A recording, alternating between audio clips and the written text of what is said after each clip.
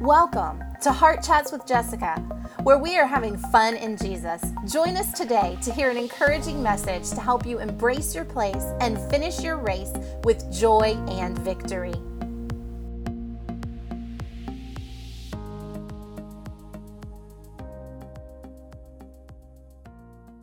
And I think about the time we are living in. We are living in the selfie generation. You know what I'm talking about. We are living in a generation that is obsessed with self. Now, there are some good things that have come out of that about taking better care of ourselves, but in all of that, we have almost become a narcissistic society. We have become a society that is caught up with self, with self-love, but in an ungodly way, in an unbiblical way. And I love that we do have a focus on loving ourselves, because we do, in some capacity, need to love ourselves. You can't be loathing yourself.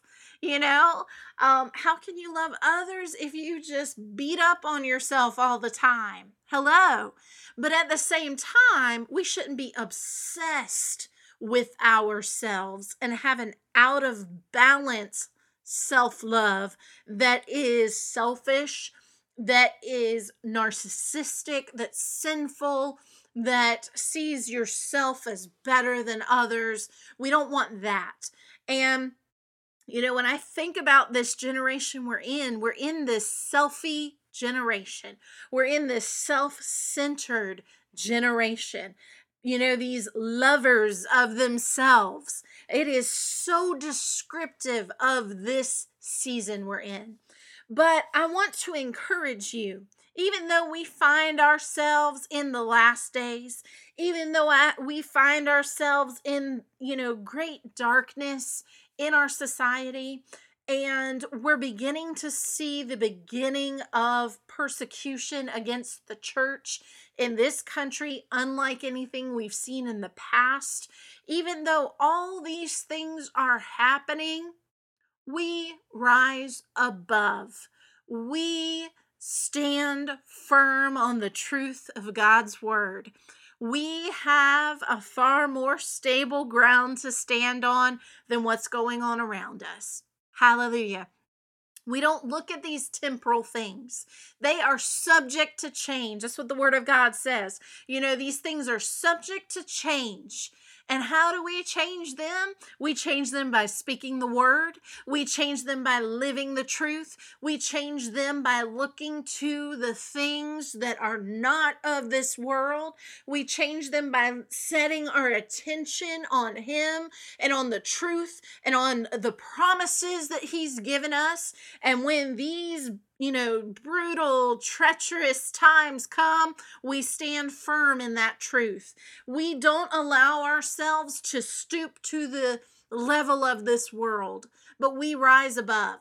And so I want to speak about, specifically to some things I'm seeing happen in the church and among believers in our society that just really bothers me.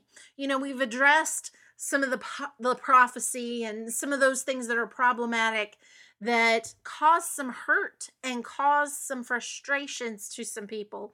But I want to look specifically at when we put our political beliefs above the word of God, we are setting ourselves up for deception. We're setting ourselves up for offense. We're setting ourselves up for division. We're setting ourselves up for sin. Because if we're not walking in love, we're not walking in the truth of who God has called us to be. And when we look at someone who holds a different political view and we hate them, how can you hate someone and yet say that you love God? It's one thing to be frustrated by what someone believes, to be frustrated by false teaching or false beliefs or things that um lead people astray, or things that are not of God. And we have views that, align with certain political beliefs that mirror our beliefs from the Word of God.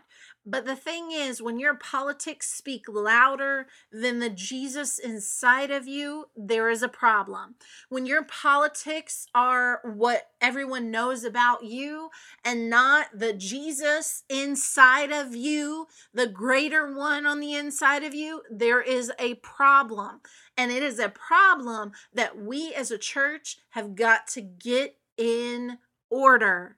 If we are going to be the church we're called to be in this last day, in this last day revival and the time that we're in, because when you look at Second Timothy 3, we're in this last generation.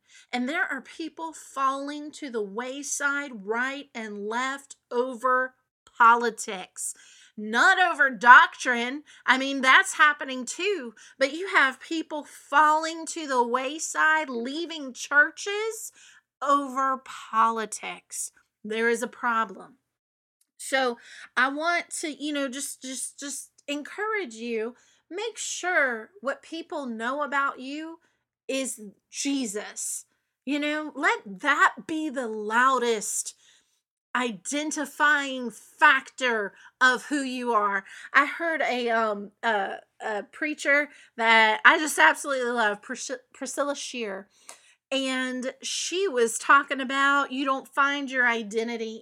I don't want people to know me as this type of woman, or whatever. And so she was using like her race. Like, she doesn't want to be known as a Black woman, she wants to be a Christian woman, because that adjective before woman is what defines her.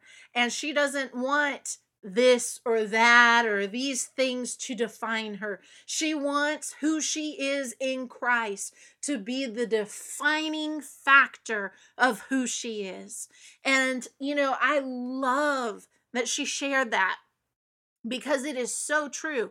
I don't want people to know, me as this political party woman, or, this type of woman, or whatever. All these things that define and, describe who we are. I want who I am in Christ to speak louder than all of these worldly descriptions of who I am. Because at the end of the day, I may be this political party, or I may be this race, or I may be, this insecure woman, or, all these different things that can define us. But that's not what I want to speak over my life. That's not what I want to describe me.